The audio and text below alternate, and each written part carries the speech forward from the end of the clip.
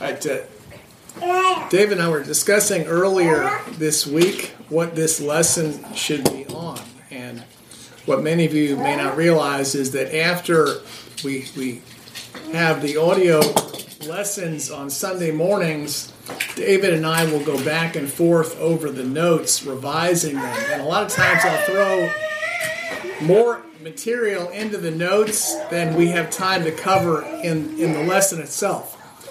And so David noticed that there was a lot more material in the Colossians lesson that we didn't cover, particularly in the Colossians. And so he said, for our Colossians in one lesson, he made the suggestion, why don't we have a part 2 of Colossians in one lesson? I said, David, that's called Colossians in 2 lessons. You can't do that. So maybe this is Colossians in 1.5 lessons. We'll see how it goes. So this is material I didn't get to cover in the end of Colossians. So you may have noticed we occasionally we'll throw up a lesson, Romans in one lesson, Hebrews in one lesson, or Philemon in one lesson.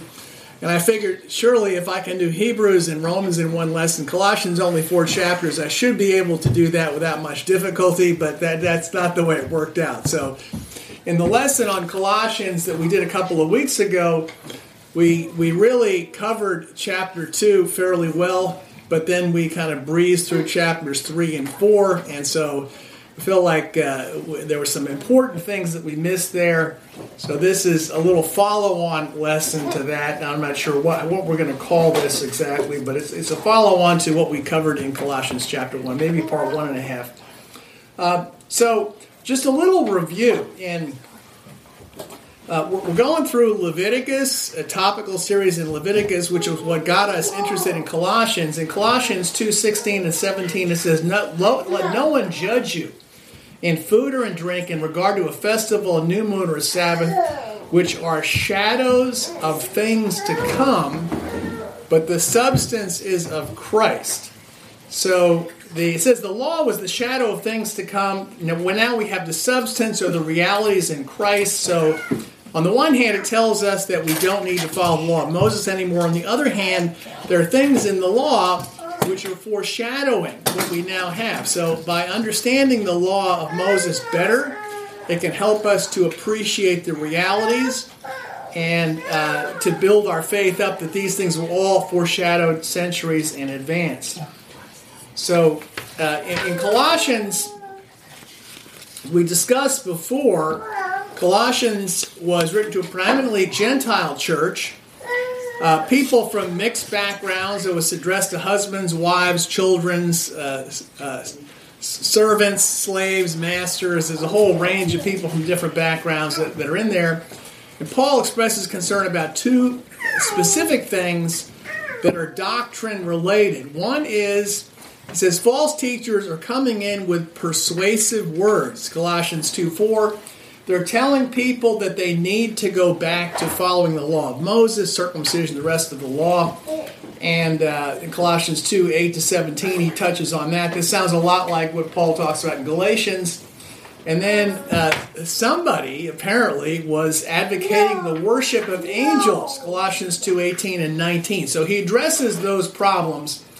And he makes his case for those 2 things by, first of all, Colossians 1, I think he's addressing this issue about the angels. He's saying that Christ was involved in creating all things in heaven and on earth, visible and invisible. So I think of the angels in connection with that. So he's saying Christ created, was divine, and was involved in the creation of the angels. So obviously we don't need to be worshiping angels. And then he talks about the issue of the law and circumcision. He takes the example of circumcision, Colossians 2:16 and 17, in Colossians 2:12, and he says, we've already been circumcised, having been buried with him, with Jesus, in baptism, Colossians 2:12. And last lesson we spent quite a bit of time talking about the significance of that statement and how it connects with so many other scriptures and the significance of baptism. And then Colossians 2:14, it says the law was taken away and nailed to the cross. So Paul says, Paul ties our spiritual condition together with that of Christ, that our spiritual lives are wrapped up in the death, burial, and resurrection of Jesus. According to Paul, based on what Paul said in 1 Corinthians 15, the gospel is the death, burial, and resurrection of Jesus. From 1 Corinthians chapter 15 and verse 1, Paul says, "Moreover, brethren, I declare to you the gospel which I preached to you, which also you received and in which you stand, by which you are saved, if you hold fast the word which I preached to you, unless you believed in vain. For I delivered to you, first of all, that which I received." Now he summarizes the gospel here. He says, Christ died for our sins according to the Scriptures. He was buried, and he rose the third day according to the Scriptures. That's 1 Corinthians 15, 1-4. So Paul says, this is the gospel I preached. This is the same one I received. It's Christ died for our sins according to the Scriptures. He was buried and was resurrected on the third day. So Paul explains in Colossians that just as Christ died, was buried, and was raised up, first he's raised from the grave and then he's raised up to the right hand of God, that we also have died with him. He says that's in baptism. And then he says if we died and are buried with him, we will be raised up with him. I've thought a lot about the statement here in Colossians 2 and 3 about how people view the gospel. What is the good news? The Christ that died for our sins, is buried and resurrected. What is the good news? What is the gospel as most people understand it? A lot of people view the gospel as something along the following lines. Jesus died for our sins, therefore we don't have to die. Okay? He died in our place. He paid the price.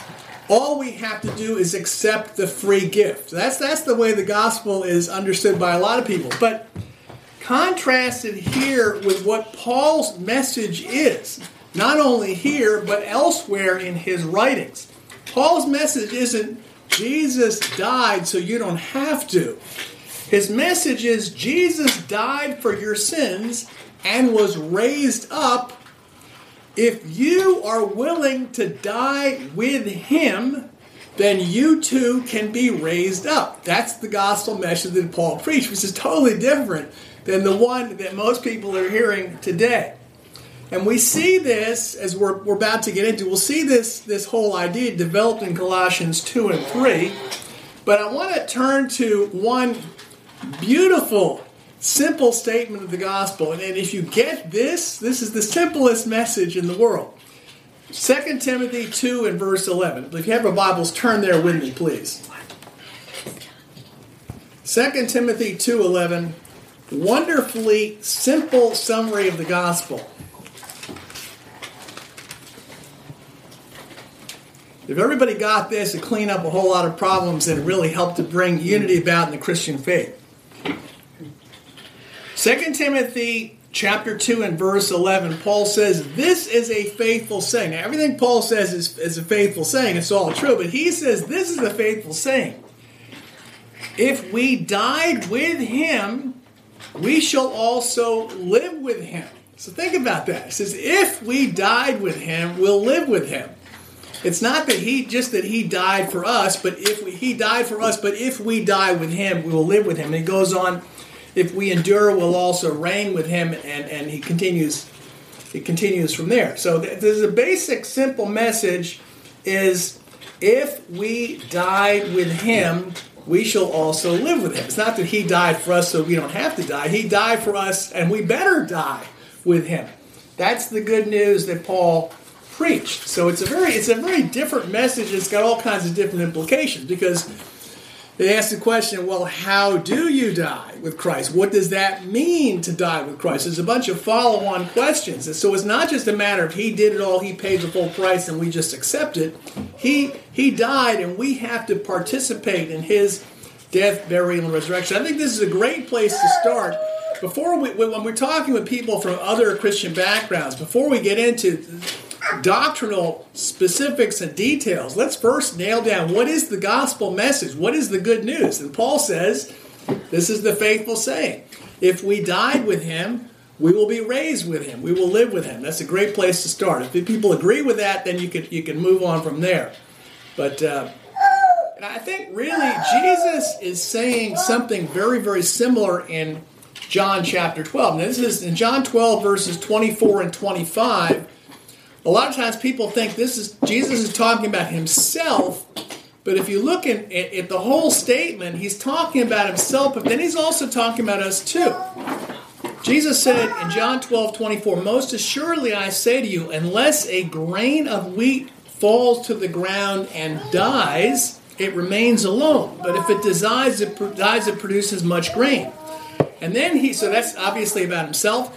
And then he makes an application. He says, "He who loves his life will lose it, and he who hates his life in this world will keep it for eternal life." So Jesus is talking not only about himself, that he has to die to produce much fruit, much grain, but he's also saying that the same thing is going to apply to those who want to follow him. Those who hate their lives in this world will keep it for eternal life. Really, Paul said the same thing in Romans chapter 6. Let's turn to Romans 6, starting in verse 1.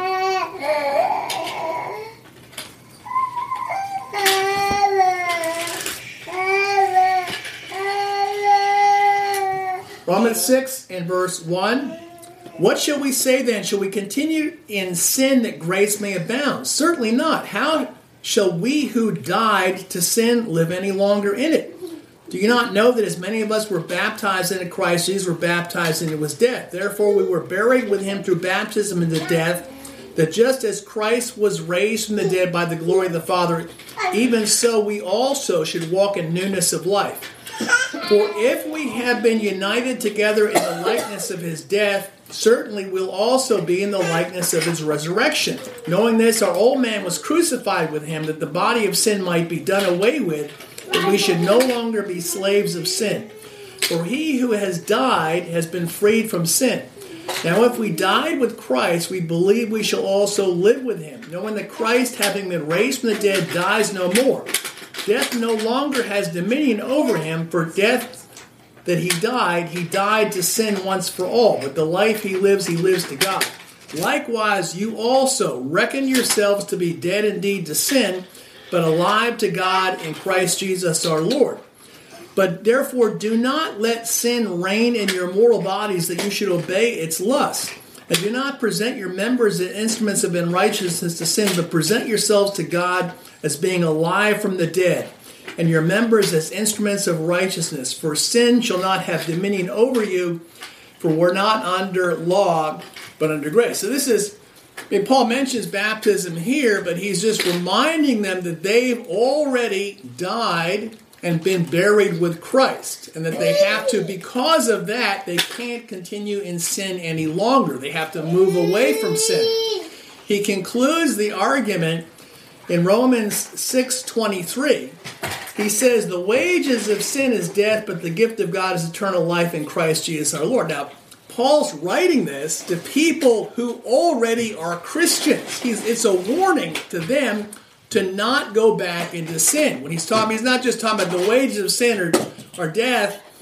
That's what you deserve, but here's what Jesus is going to give you as a gift. It's in the context of a warning that you need to stay out of sin because you died and were buried with Christ.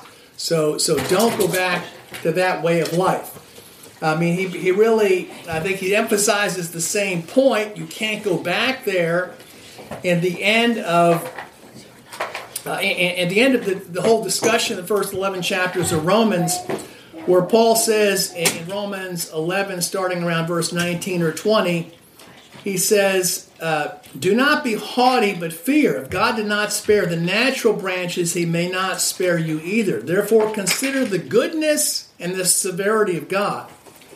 On those who fell severity, but toward you goodness, if you continue in his goodness. Otherwise, you also will be cut off. So this is not a blank check that God's forgiven you your sins and you're going to be with God for eternity no matter how you live. No, he says that consider the kindness and the sternness of God. You have to continue in his goodness. You have to continue in his kindness, or otherwise you'll be cut off just like the unbelieving Jews were. So let's go back to Colossians chapter 2.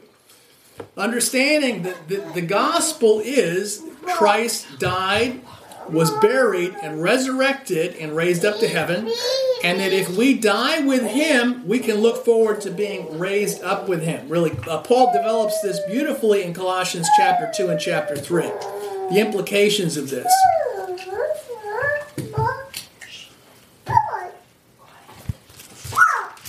Colossians chapter 2, let's start reading in verse 20. Therefore, if you died with Christ from the basic principles of the world, why, as though living in the world, do you subject yourselves to regulations? Do not touch, do not taste, do not handle, which all concern things which perish with using, according to commandments and doctrines of men. These things indeed have an appearance of wisdom and self-imposed religion, false humility, neglect of the body, but are of no value against the indulgence of the flesh. Again, he's reminding them, you've died to the basic principles of the world. You can't go back to the law of Moses. Do not touch, do not taste, do not handle. Let's continue. Chapter 3 and verse 1. If then you were raised with Christ, seek those things which are above, where Christ is sitting at the right hand of God. Set your mind on things above, not on things of the earth. For you died, and your life is hidden with Christ in God. When Christ, who is our life, appears, then you will also appear with him in glory. Therefore put to death your members which are on the earth: fornication, uncleanness, passions, evil desire, and covetousness, which is idolatry. Because of these things the wrath of God is coming upon the sons of disobedience, in which you yourselves once walked when you lived in them. But now you yourselves are to put off all these: anger, wrath, malice, blasphemy, filthy language out of your mouths. Do not lie to one another, since you put off the old man with his deeds, and to put on the new man, who is renewed in knowledge according to the image of him who created him, where there's neither Jew nor Greek, circumcised nor uncircumcised, barbarian, Scythian, slave nor free, but Christ is all and in all. Therefore, as the elect of God, holy and beloved, put on tender mercies, kindness, humility, meekness, long-suffering, bearing with one another, forgiving one another. If anyone has a complaint against another, even as Christ forgave you, so you must do. But above all these things, put on love, which is the bond of perfection. And let the peace of God rule in your hearts, to which also you were called in one body, and be thankful. Let the word of Christ dwell in you richly in all wisdom, teaching and admonishing one another in psalms, hymns, spiritual songs, singing with grace in your hearts to the Lord. And whatever you do in word or deed, do all in the name of the Lord Jesus, giving thanks to God the Father through him. So it starts off saying we died to the basic principles of the world. So don't go back to the law of Moses. Do not handle, do not taste, do not touch. And then it's a beautiful statement. It says in verse 3 of chapter 2, we died and our life is hidden in Christ. So that's a beautiful picture, is that our life is hidden and buried in Christ.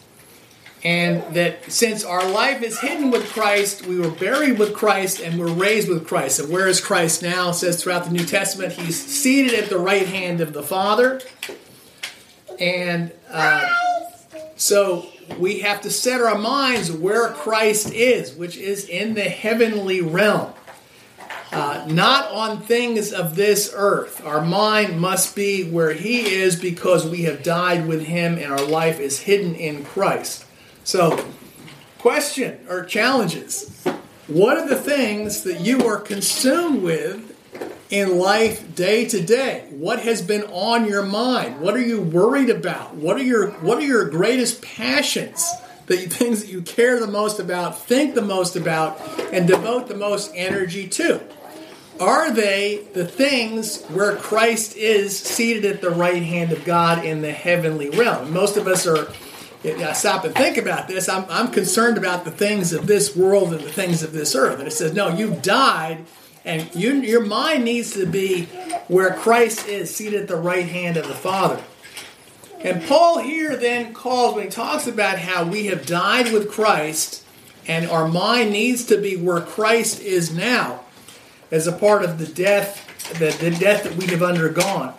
And our lives being hidden in Christ. He gives 3 successive challenges. So I think of these as at 3 levels. And the first challenge is to turn away from the gross sins of the flesh. In Colossians 3, verses 5 to 7. Let's start at the first, at the base camp here, is ascending the mountain. Therefore, put to death, since we have died with Christ, put to death your members which are on the earth: fornication, uncleanness, passions, evil desire, and covetousness, which is idolatry. Because of these things, the wrath of God is coming upon the sons of disobedience, in which you yourselves once walked when you lived with them. So he says, this is the way you used to live. This is the way the pagans are living. It says you need to put those things to death in your life. You can't allow those things to come back in your life. You died to those things, the gross sins of the flesh. And here we are at the end of the year. This is a wonderful time, as things slow down a little bit, to take inventory of your life, how you're doing spiritually, how you've done in the last year, what you want, where you want to go in the next year. And this is the first level for us to check out. How have you been doing in the gross sins of the flesh? And here he talks about immorality, and I think about pornography, lust, the internet pornography, things like that pull people back into the world. Take inventory of your life. If anything is like that in your life, confess your sins to a trusted brother or sister who can hold you accountable and repent and put that to death again. Another one we don't think about as much is coveting. This is one of the 10 commandments, and he says coveting, which is idolatry. Coveting can be, what is coveting? Is wanting something that somebody else has. And it could be their house, it could be their wealth, their bank account, their job, their physical appearance, their family. It could be anything. Their spouse, their husband or wife is coveting something that someone else has, rather than being content. We have died with Christ, and we're content with what Christ has given us. And he says coveting is basically idolatry, wanting all this stuff that you don't have. So that's the first challenge, the first level, is putting to death the basic sins of the flesh, the gross sins of the flesh. The second level is other sins of the flesh, which may not seem quite as severe as the first batch. But he says we need to put these to death also. In verse 8, but now you yourselves are to put off all these: anger, wrath, malice, blasphemy, filthy language out of your mouth. Do not lie to one another, since you put off the old man with his deeds and put on the new man, who is renewed in knowledge according to the image of him who has created him. Where there's neither Jew nor Greek, circumcised nor uncircumcised, barbarian, Scythian, slave nor free, but Christ is all and in all. So he says you need to put to death all these other passions, the second level. And for many Christians, this is more of a battleground than the first level. And these things can come out in our closest relationships more than any place else. Husbands and wives. And Allison's here. She's like, what are you talking about here? Husbands and wives. People tend to marry their people who are, the old saying, opposites attract. People tend to get married who are really different from each other. Okay. And most married couples I know, that makes the marriage exciting. And so you're drawn to each other, you're opposed, and then you can drive each other crazy. So this is the spiritual battleground for many of us, where we're dealing with anger and bitterness and resentment and bad things that are coming out of our mouths. And he says you need to put those things to death also. And you can't make any excuses. You need to deal with your own life. A lot of times a husband and wife are disagreeing with each other, and they'll go to a Christian for counseling or for advice. And I'll say, well, and the first thing is, well, you don't understand. They're doing this, this, and this. And the other person will say, well, you don't understand. They're not doing this, this, and this. And Paul just says, you need to put these things to death. You need to put anger to death. There's no excuse for this. To put anger and deceit and all of these other sins to death. And I think of what Jesus said in Sermon on the Mount, also Luke 6, 41, 42. He says, why do you look at the speck of your brother's eye and don't perceive the plank in your own eye? How can you say to your brother, brother, let me remove the speck from your eye when you yourself do not see the plank in your own eye? Hypocrite! First remove the plank from your own eye. Then you'll see clearly to remove the speck that's in your brother's eye. Luke 6, 41 and 42. It says, deal with yourself. So we need to deal with the anger in our own hearts and the filthy things that come out of our mouths and any deceit that's in there. And then the third level, as we're ascending here, the gross sins of the flesh, the other sins of the flesh, and then the third level of the challenge that I see here, verse 12. And this is the one that is most convicting to me at this point in my life, right here. In verse 12. Therefore, as the elect of God, holy and beloved, put on tender mercies, kindness, humility, meekness, long-suffering, bearing with one another and forgiving one another. If anyone has a complaint against another, even as Christ forgave you, so you also must do. But above all these things, put on love, which is the bond of perfection. Let the peace of God rule in your hearts, to which you also were called in the body, and be thankful. Let the word of Christ dwell in you richly with all wisdom, teaching and admonishing one another in psalms, hymns, and spiritual songs, with grace in your hearts to the Lord. So this is much harder. Not only do we have to put to death the things of the flesh, the gross sins of the flesh, the other sins of the flesh, but we have to put on the character of Christ. But this is, if we're going to die with him and be raised with him, we have to put on the character of Christ, the tender mercies, kindness, humility, meekness, long-suffering, forgiving other people as we want Christ, as we want Christ to forgive us as well. I remember there was a couple that had asked us for marriage counseling at one point in time, and they heard a lesson on this passage of Scripture right here, and were so convicted by this. One of the members in the couple was so convicted by this passage right here that we just read, that the person just basically repented on the spot and felt like they didn't need any marriage counseling anymore. Because if you just take a look at this is some of the greatest advice for any kind of relationships. Deal with yourself. Die to the sins of the flesh and put on the character of Christ. This is the challenge of a lifetime to me. I'm reminded of what James said. When you hear the word of God, it's like looking in the mirror. You need to do what it says. Don't just turn away from it. You need to put these things into practice.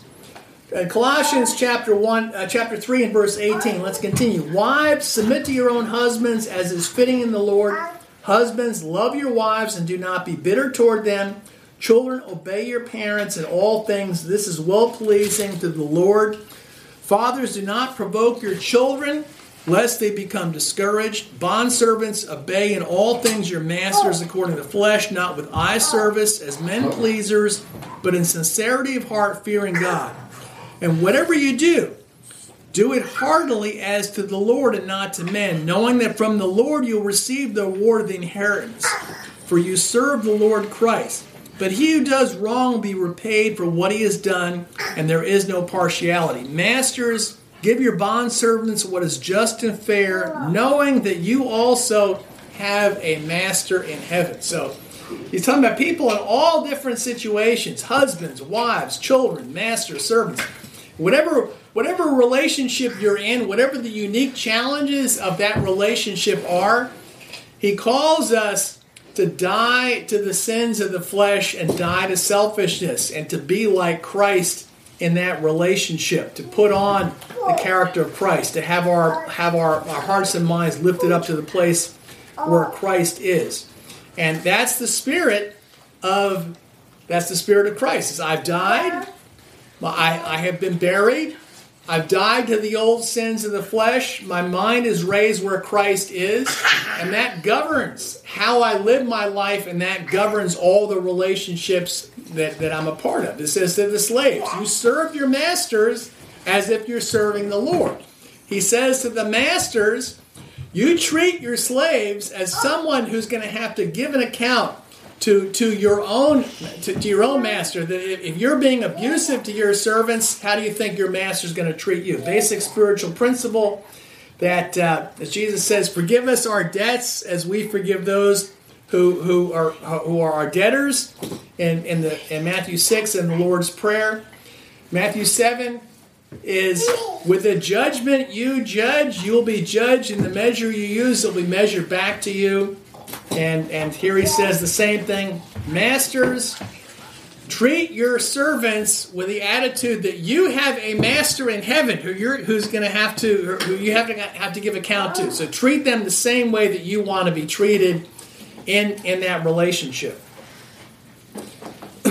Colossians chapter 4 and verse 2. Paul closes with a wonderful emphasis on prayer. Colossians 4:2, continue earnestly in prayer, being vigilant in it with thanksgiving. Meanwhile, praying also for us that God would open to us a door for the word and speak the mystery of Christ, for which I also am in chains, that I may make it manifest as I ought to speak. Walk in wisdom to those who are outside, redeeming the time. Let your speech always be full of grace, seasoned with salt, that you may know how you ought to answer each one. Tychicus, a beloved brother, faithful minister, and a fellow servant of the Lord, will tell you all the news about me. I'm sending him to you for this very purpose, that he may know your circumstances and comfort your hearts. With Onesimus, a faithful and beloved brother, who's one of you, they will make known to you all things which are happening here. Aristarchus, my fellow prisoner, greets you with Mark, the cousin of Barnabas, about whom you received instruction. If he comes to you, welcome him. And Jesus, who is called Justus. These are my only fellow workers for the kingdom of God, who have the circumcision. They have proved to be a comfort to me. Then verse 12. Epaphras, who was one of you, a bondservant of Christ, greets you, always laboring fervently for you in prayers, that you may stand perfect and complete in all the will of God. I bear him witness that he has a great zeal for you and for those who are in Laodicea and those in Hierapolis. And he continues from there with his closing reading. So Paul, at the end of his letter, is asking for prayers. Paul is concerned about prayers on his behalf. He says, continue earnestly in prayer, be vigilant with thanksgiving.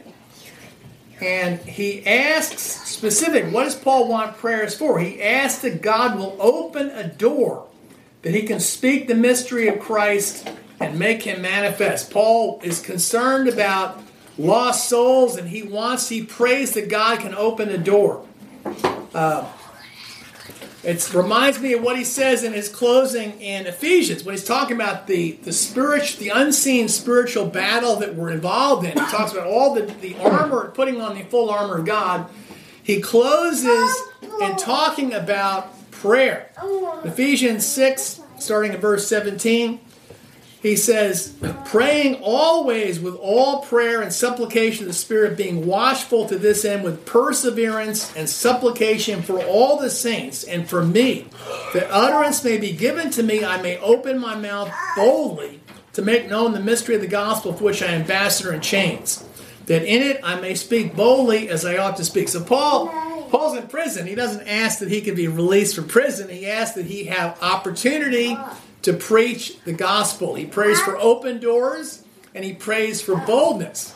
So, and he's encouraging the brothers and sisters to be praying for him all the time and fervently. So a question for you is, when you ask other people for prayers, do you ask them with the same intensity that Paul does? And do you ask them for the same things that Paul is praying for here? Do you say, please, just pray that God gives me an open door. Pray that God gives me boldness, that I can proclaim the gospel and save lost souls. And then he closes here with talking about Epaphras. Epaphras, he says, is one of you. And Philemon, verse 23, Paul says, refers to Epaphras as a fellow prisoner for Christ. So Paul's in chains, and at least during part of the time he's in prison, Epaphras was there with them. And so he says, Epaphras, one of you, a bondservant of Christ, greets you, always laboring fervently for you in prayers, that you may stand perfect and complete in the will of God. I bear witness he has great zeal for you and for all those in the surrounding towns, Laodicea and Hierapolis. In the ESV, it says that Epaphras is always struggling on your behalf in prayer. I first learned this in the NIV years ago. It says he's always wrestling in prayer for you. So this is the picture, is that Epaphras, Paul knows that Epaphras is praying with great fervor and intensity that the Christians in Colossae and the surrounding towns can be perfect, can be complete, can stand.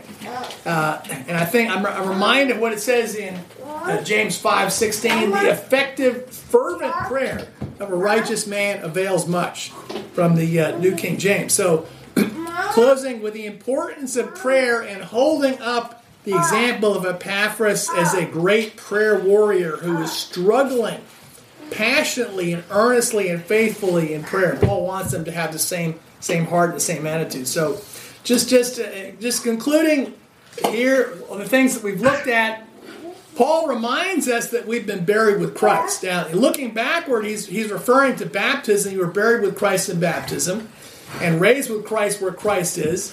But that says something significant about baptism, but it also says something very significant about how we live our lives. As Paul said, this is a faithful saying, if we died with him, we will live with him. And dying with Christ, as Paul explains in Colossians and in Romans, is not just about getting baptized. That is where we are buried with Christ.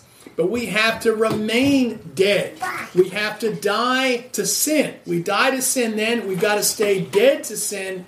And we have to bury ourselves. Our life has to be hidden in Christ and put Christ on, and put on the character of Christ, which is getting rid of all the sins of the flesh and then putting on the meekness, the compassion, the long-suffering, and all the other wonderful attributes of Christ, and the willingness to forgive other people who sin against us. So, this is the challenge. This is the Christian life. The Christian life is not just about following a rule book of New Testament doctrines. It's not just about believing in Christ and accepting what he did for us.